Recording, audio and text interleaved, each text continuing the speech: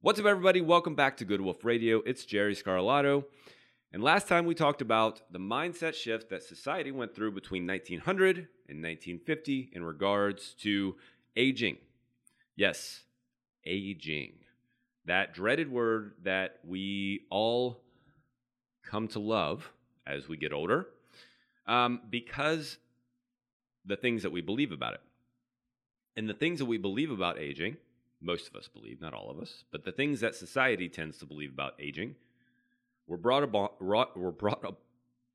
us around the 1940s and 1950s by a shift in the words that we heard about what it means to be old and who it came from, more importantly. Before that, we heard from people who were old, people who had gone through aging, people who were going through aging, people who had experience with it. And those people talked in very positive words about what it meant to age and what it means to overcome challenges. And then, right around 1940, there were a couple of things that had happened. We talked about the, quote, economic burden that society started to view old people as, thanks to Social Security and thanks to, in part to, well, we had to kick them out of the way so that young people could have their jobs, basically. Also, the literature around being old started to be written by the medical profession, started to be written by people who were not going through old age, but who were studying old age and who were treating people of old age. And because of that shift, we changed our mind. Because if you go back to the last third of the last episode, there were a couple of passages I read from the article I was quoting from, the research article. One of the sentences talked about how physicians looked at treating people of old age and how there are many rewards, quote, rewards that can come from it. And trust me when I tell you that the rewards that most of them, not all of them, but the rewards that were referenced in the article were not rewards of compassion and love for being able to treat them. There were monetary rewards. And when you are driven by monetary rewards, you treat people, you don't improve them. You don't help somebody overcome issues. You cover them up enough so that you can continue to make money. And so that shift happened and is still around today. It's very, very, very prevalent and is a big reason why so many of us dread maybe a kind of a strong word, but don't look forward to getting old because we believe it is a certain thing. And yet it's not. So today, what I like to talk about is what it means to train for the Centenarian Decathlon. This idea, admittedly, comes from a guy named Peter Attia. I say a guy as if he's not 10 times more popular than I am. I know it's just mom and dad listening to this right now. Thanks so much, mom and dad, for supporting the podcast. But nonetheless, Peter Attia, you should definitely follow if you do not follow him. He is a medical doctor, very smart dude. He recently wrote a book called Outlive, but he has a podcast called The Drive, which I listened to for many, many, many, many, many years. And so he has this idea of the Centenarian Decathlon, which basically begs the question, what are the 10 things that you want to be able to achieve at 100? When you reach 100 years old, what are the things that you want to be able to rock at 100? Not just barely be able to do, but what are the things that you want to be able to really, really just really be able to attack them? What are the 10 things? They don't have to be a sport per se. A decathlon is in the Olympics. It's 10 events that Olympians go through, and the one who does the best on average wins the gold medal. There are 10 sporting events. when I say Centenarian Decathlon, I don't mean 10 sporting events per se, although they could be if you want them to be. It's just 10 things you want to be able to do. So it can be basic things like being able to put dishes up overhead back into your cabinets, or being able to squat down and pick up your potentially great-great-great-grandchild at that point. Or being able to go out and still cut grass, or being able to still do laundry, or being able to still work, for goodness sake. Like, the idea of most people have of working past the age of like 70 is like, whoa, why would you want to do that? Well, to keep you alive. Like, Warren Buffett's like 90, maybe probably older than that. And that dude fucks at a super high level. I'm not saying everyone would want to strive to be like Warren Buffett. If you don't know who Warren Buffett is, go figure out. He's top 10 richest human beings on earth. Nonetheless, but like, work gives you purpose, and purpose gives you a reason to live. And so, like, maybe you still want to work because you want a reason to live. Not that everyone needs to work to do that. Like I said, you got kids, grandkids, great-great-grandkids, whatever at that age. So, like, what are the 10 things? What are your 10 things? This is something to think about and potentially something to actually write down. You're probably not going to save that same piece of paper for many, many decades, but it's at least something to get on paper so you can start to think about it now. But what are 10 things that you want to be able to really rock at 100? So once you have 10 things, then you can start to extrapolate out what you need to train in order to be able to do that. Because what most people think health and fitness is and what health and fitness actually is are two very, very different things. Most people think that health and fitness, again, another mindset shift that drastically needs to happen, which again is starting to happen, but we still got a lot of work to do. Most people think that health and fitness is a thing we just have to do for an amount of time. And typically for most people, that's about 12 weeks. And I'm exaggerating that. But like, you know, when it comes to New Year's resolutions, for instance, New Year's resolutions was that word, if you didn't catch that. Had a little S slur there. The average person quits their New Year's resolution by mid-February. That's 6 weeks. So 12 weeks is a stretch, but nonetheless, like when we have worked for 12 weeks, we like to think that we should achieve massive results all of a sudden. But we completely overestimate the results that we can get in 12 weeks, and we completely underestimate the results we can get in 12 years. And that, my friends, is the time frame for which we should be thinking when it comes to our health and fitness. Not just 12 years, but many years beyond that, which is why we're talking about the Centenarian Decathlon and not the whatever age you are Decathlon, which is fine too. But we want to be great at 100. And if it's not 100 for you, that's fine. 90, 80, 70, like whatever age you strive to be, like live to, pick that age. But my assumption is that most everybody watching this wants to be as healthy as they can, as long as they can. That's called your health span. You don't have to want to live forever or even to 100. But my assumption is, even at 80, you want to be a high-functioning human. That's my assumption. I know what assuming does, but I think I'm pretty right on this point. I don't want to say right. That's a little arrogant, but nonetheless, like I think most people want to live well their whole life as much as they can, as best they can. So, nonetheless, let me backtrack. So once we have our 10 things, once we have our Centenarian Decathlon, our 10 events that we want to be able to rock whenever we are 100 years old, then we can start and look to see how we need to train in order for that to happen.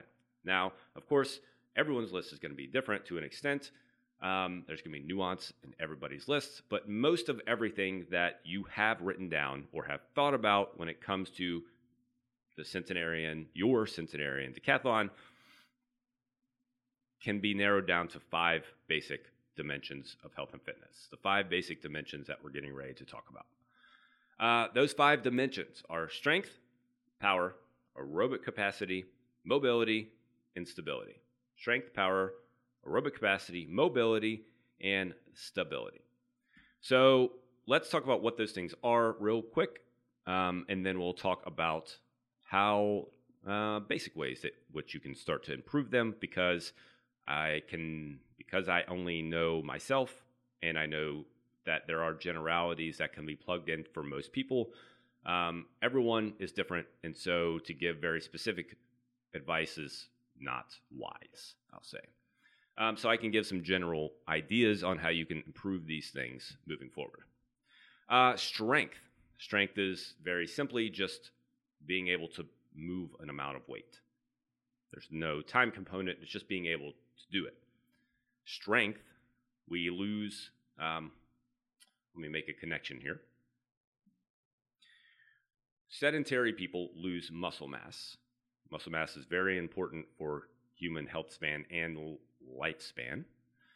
Sedentary people lose muscle mass past the age of 30 at a rate of 3 to 5% per decade. That's pretty fast. So we want to be able to mitigate that as much as possible. When it comes to strength, we lose strength at 2 to 3 times the rate at which we lose muscle mass. So that's potentially, if I'm doing my math correctly, that's potentially 15% per decade past the age of 30, at which we are losing strength.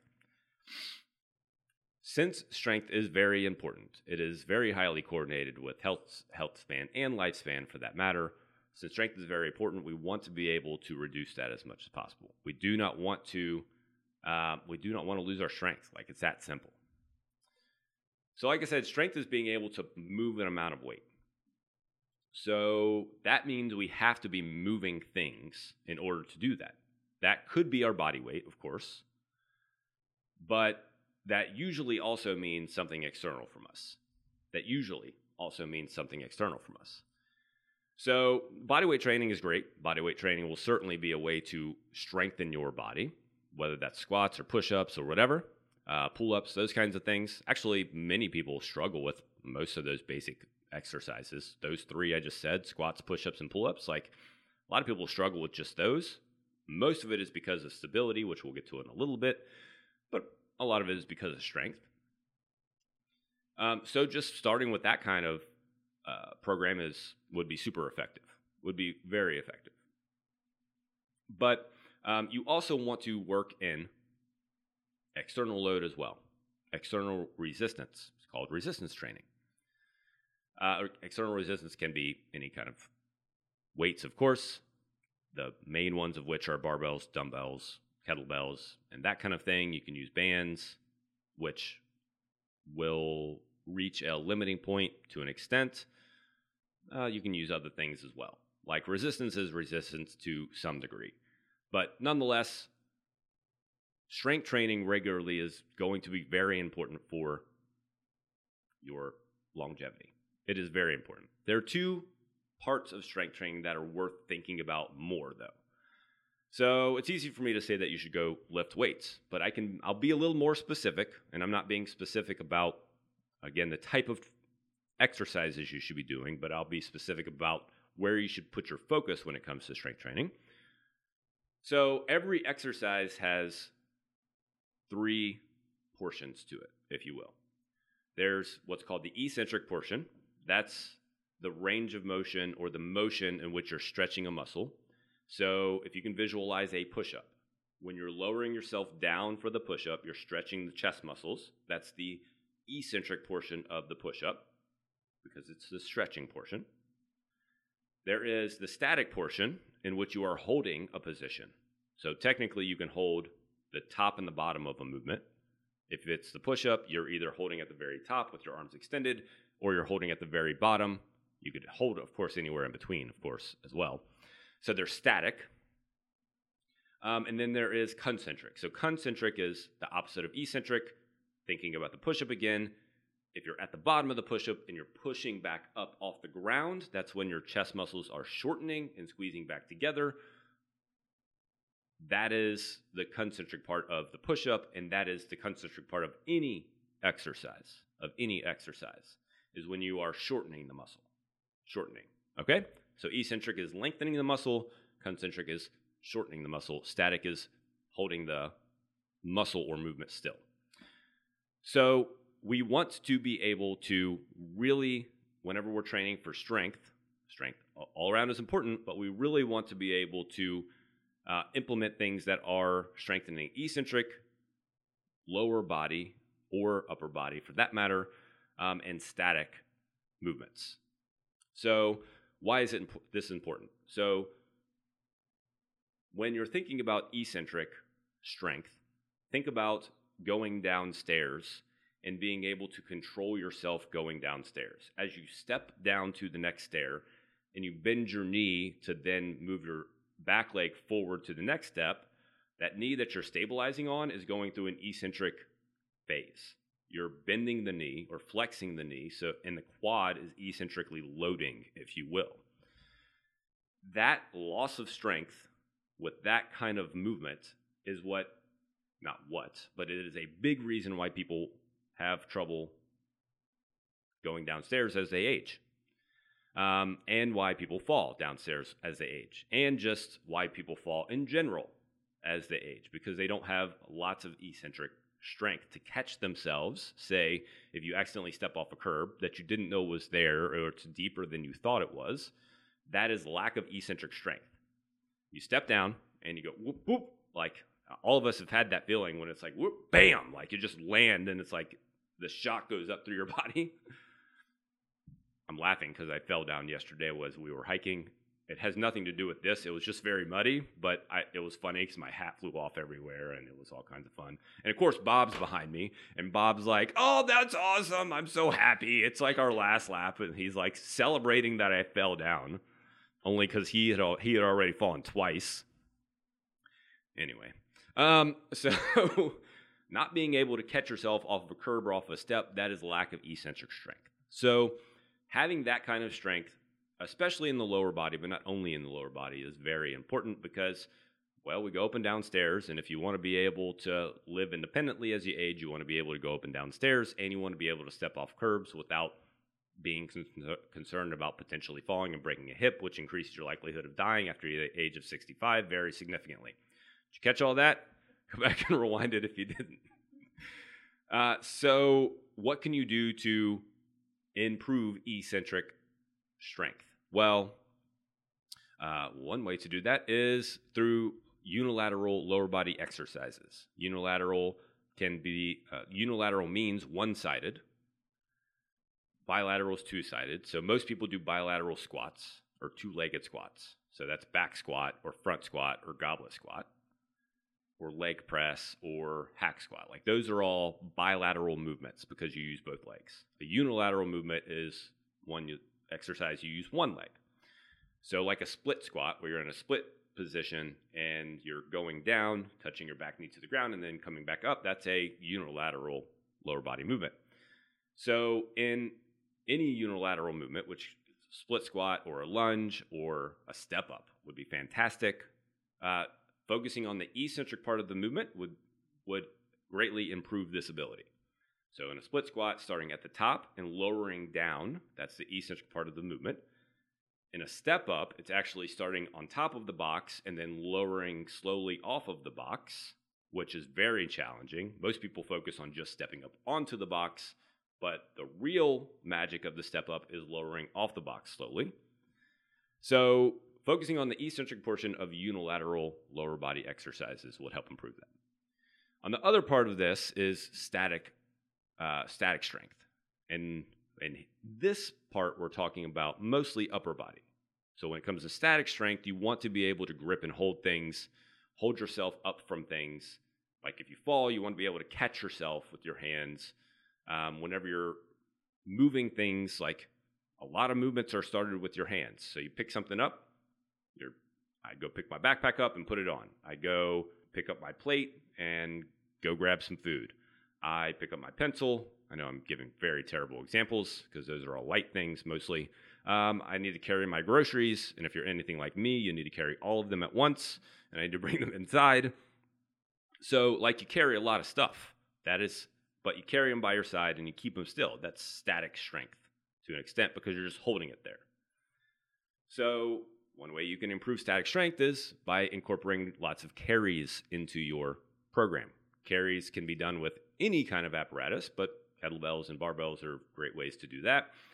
You can do carries with weights down by your side. You can do carries with weights up overhead. You can do carries with weights kind of in rack, what we call rack position at your clavicle. You can carry all different kinds of things. You can carry rocks. You can carry sandbags. You can carry anything. Like whatever you got, you can carry. And you're just holding it in a position and then walking around with it for some amount of time, usually at least 2 minutes, to get significant benefit. Okay? So incorporating carries is great. What you'll also find is carries and help improve a lot of these other things that we are going to talk about as well. Aerobic capacity, stability, not mobility quite as much, not really power quite as much, depending on what you're doing with it. But aerobic capacity and stability carries will also improve. The longer you carry something, the more aerobic capacity you're building. The longer that you can hold something, the more stable you're able to stay. If you can bear hug a sandbag, keep it down back there, all that noise. If you can bear hug a sandbag and keep yourself upright, you can keep yourself stable and upright.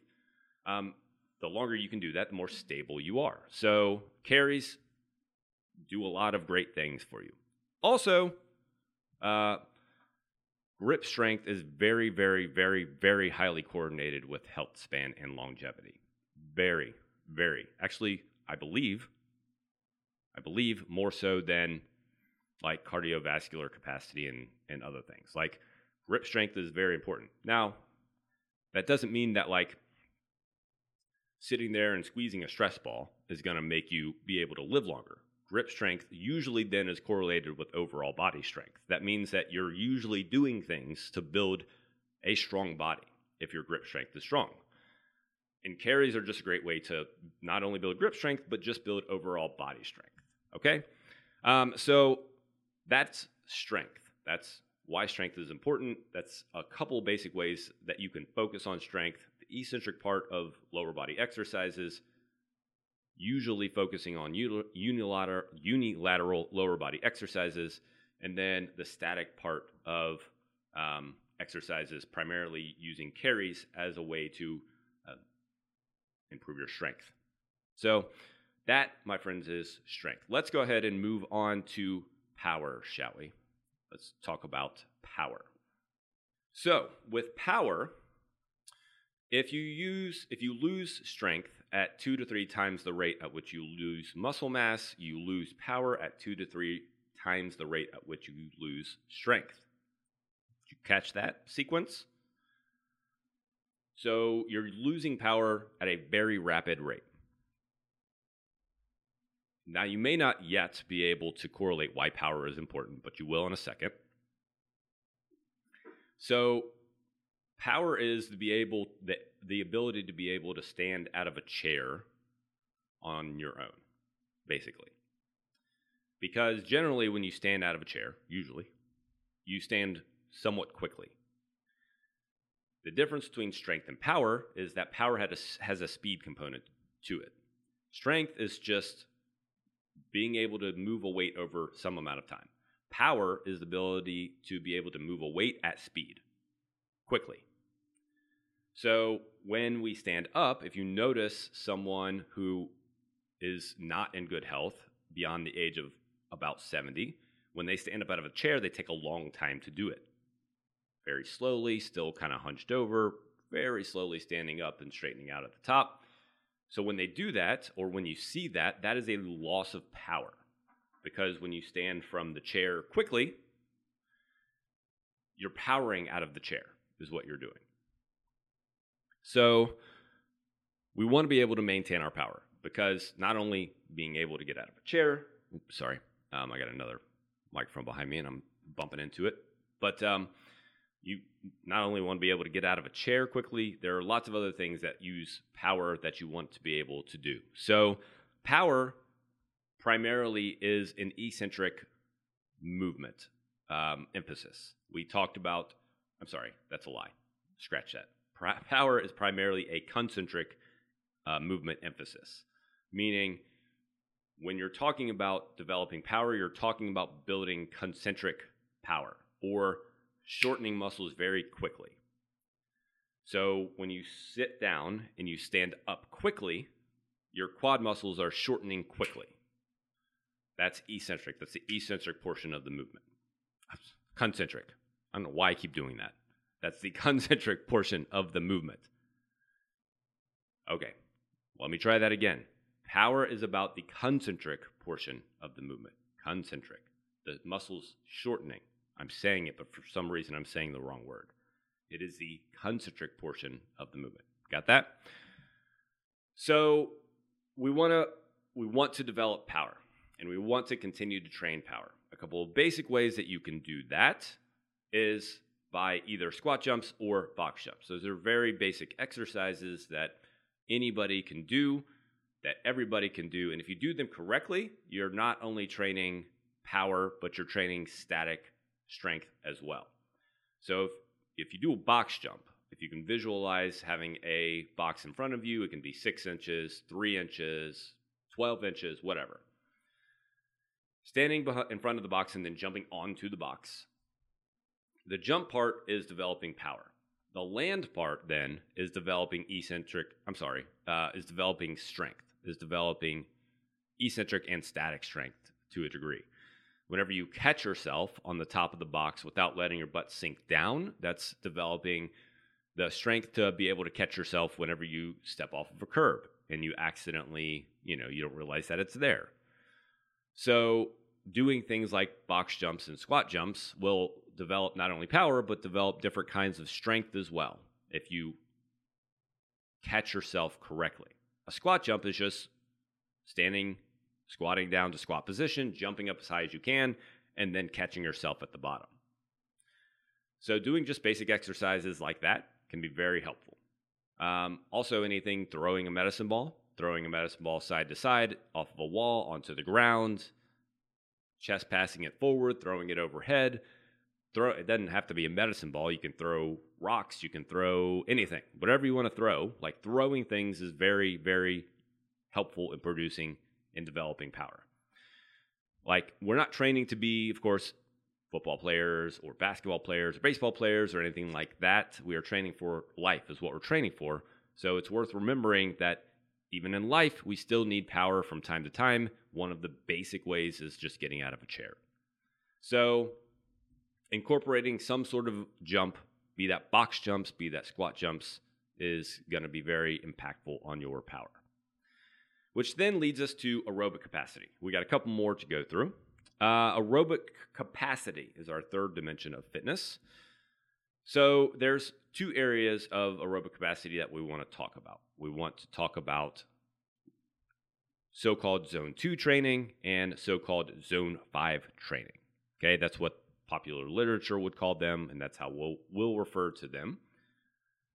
Zone 2 training, or the zone refers to the level of heart rate, if you will. And most heart rate zones are 1 through 5. Some of them will go up to 7. But so we're talking about zone 2 training and zone 5 training. Zone 2 training is moderate intensity, steady state training, basically. It's not low intensity like a walk, like a stroll, if you will. But it's not high intensity like an intense run, like running up hills or running upstairs or something like that. It can be like a slow run for some people, but it could also be a fast walk for some people. So for zone 2 type of training, your intensity should not exceed the point to the extent that you can have a conversation. If you get to the point where you can't talk to somebody, then you're going past zone 2, if you will. You're going to another level of heart rate that is not training this specific area. So zone 2 training is important for a number of different reasons. Our ancestors trained zone 2 by by hunting prey. Like they had to trek for long periods of time, usually from one place to another. Whenever they ran out of food, they'd have to pick things up, put them on their back, or carry them from one place to another. And they usually had to walk for days at a time. And so that is still ingrained in us that we need that in order to sustain our cardiovascular health. So training this low to moderate intensity level is important to do. And it's important to do regularly, usually at least 3 times a week, usually at least 45 minutes at a time. Like I said, that can be a long walk as long as it's of good enough intensity, not a stroll, but not super high intense to where you can't speak. It could be a hike. It could be a bike of good enough intensity. But doing this 3 times a week, at least 45 minutes at a time, is going to help significantly improve your cardiovascular capabilities. On the other end of that then is zone 5. If zone 2 is hunting for prey and having to move from one village to another or from one area to another over long periods of time for our ancestors, zone 5 is running from a lion. It is running for your life. It is needing to get up and get going very quickly, otherwise you ain't gonna make it. Now, we don't have to deal with that anymore, but we still should be able to get up and get going. And we generally want to be able to get up and get going at a very intense pace for at least about 60 seconds.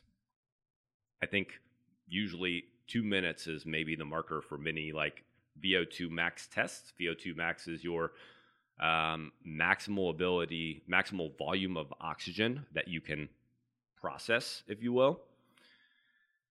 But doing exercise, at least again, probably 2 to 3 times a week, that is at least 60 to 120 seconds long at maximal output, like as hard as you can go for that amount of time, basically trains the other range of your aerobic capabilities. So we have the zone 2 range where it's low and steady and long duration, and then we have this higher range where it's very high capacity, very intense, very go get it, and those 2 ranges are both very important for us to train because our heart has the capability to do it, and when you don't train it, then you're not enhancing your heart's capacity. So implement both of them. Start steady if you need to. Start with one or the other if you need to. With the zone 5, if you just start with 1 day a week where you're doing one intense bout of exercise that is 60 to 120 seconds long, then that's going to significantly benefit you. Just 1 day a week even. All right, that is aerobic capacity. We have stability and mobility left. Next, stability. So stability is your ability to efficiently and safely produce force or put force into something. So one way most people think about stability is like through a plank. If you think of a plank, if you know what a plank is, it's just being down on the ground on your elbows and on your toes with nothing else touching. That is one form of stability. It is being able to stay in that position, nice and straight, without sagging yourself down to the ground, sagging your hips down to the ground, or sticking your butt up in the air, but maintaining a straight position. It's doing it efficiently and safely, which is important. But you also do this in many other ways. So if you fall down and you go to catch yourself and you put your hand down on the ground and your shoulder is not strong enough to stabilize you, your shoulder may twist or turn or buckle in a certain way that you tear your rotator cuff or injure your rotator cuff. Whereas if your shoulder is stable and it's strong and the stabilizer muscles around it are very strong and you go to fall down and you land on it, it may hurt, it may be uncomfortable, but you may not produce an injury, or your likelihood of injury is significantly decreased. So stability is a very broad word in a couple of senses, but it's very important, especially for joints. So like shoulder joint, your spine, having a stable spine is very important. Knees and neck, like joints are very important to have stable. The spine is the main one that I want to focus on because most people use core work or ab work to increase their abness, to get a six-pack, for lack of a better way to put it. But ab work is not to get a six-pack. Ab work is to increase stability of the spine. Like, that's what ab work is really for.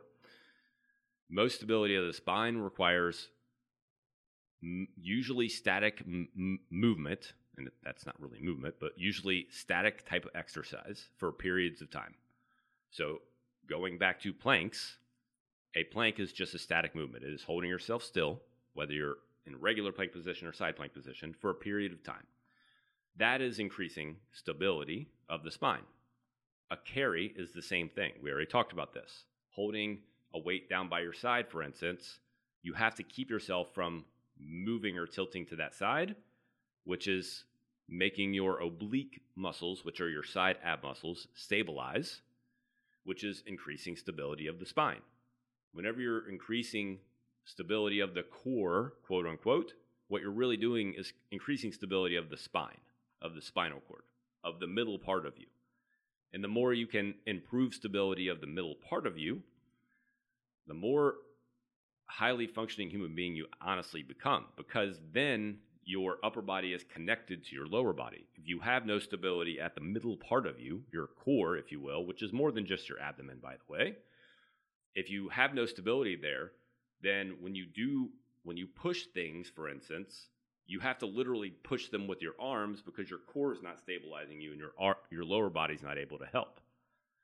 So the connection, the stability of your spine primarily, but of your core, is extremely important. So things like planks and carries can be very, very, very effective at improving that. Carries not only improve the stability of your core, they improve the stability of your shoulders and your hips as well. So that's why they are so important and so such a powerful movement group, because they improve so many aspects of the body. So implement those freaking carries. Cannot overstate that. All right, the last dimension of fitness that we'll talk about is mobility. Mobility is simply the range of motion of a joint. Sedentary living decreases our range of motion of our shoulders and our hips, primarily our thoracic spine, which is the center part of our spine, our necks, our ankles, all these important areas. The musculoskeletal issues that we have as we age are primarily because of our sedentary living. It is primarily because the average person sits 10 hours a day. And because we do that, if you don't use it, you lose it. Meaning, if you don't use a range of motion, you will lose the range of motion. And also, if you ever told your kids, or if you're too young to have kids or don't have kids, if you've ever heard your parents say, hey, if you keep making that face, it's going to get stuck in that position. I was told that a lot, by the way. Still kind of told that a lot. The same thing goes for your body. But we actually sit in that position for a long period of time. So if you look at an old person walking around, hunched over, and you visualize a chair on their, like, underneath of them while they're walking, they're basically in a seated position walking. If you can visualize that. So that is basically that is lack of mobility. That is losing mobility, is what you're doing. When you're sitting for long periods of time, your hip flexors are shortening, as I'm sitting here. Your hip flexors are shortening. If you slouch forward a lot, your chest muscles are shortening, your back muscles are lengthening. Like, that's actually happening. And as that's happening, you are becoming that form. You are literally, I don't actually say literally, by the way. I think I said that earlier in this episode. That's not important. You're literally becoming the form. You're literally becoming the form of the seat. So, what can you do? Get up and move often, at least every 25 minutes. Just get up and move. Do something. Just reaching up and stretching yourself out, straightening yourself out, reaching up to the sky, trying to push your palms up to the ceiling, straighten your legs and your knees as much as you can every 25 or 30 minutes. That alone will go a long way in helping you. If you want to go the extra mile, go walk a mile every 25 minutes. No, I'm just kidding. But just get up and do something. Walk some steps, do an exercise, do something.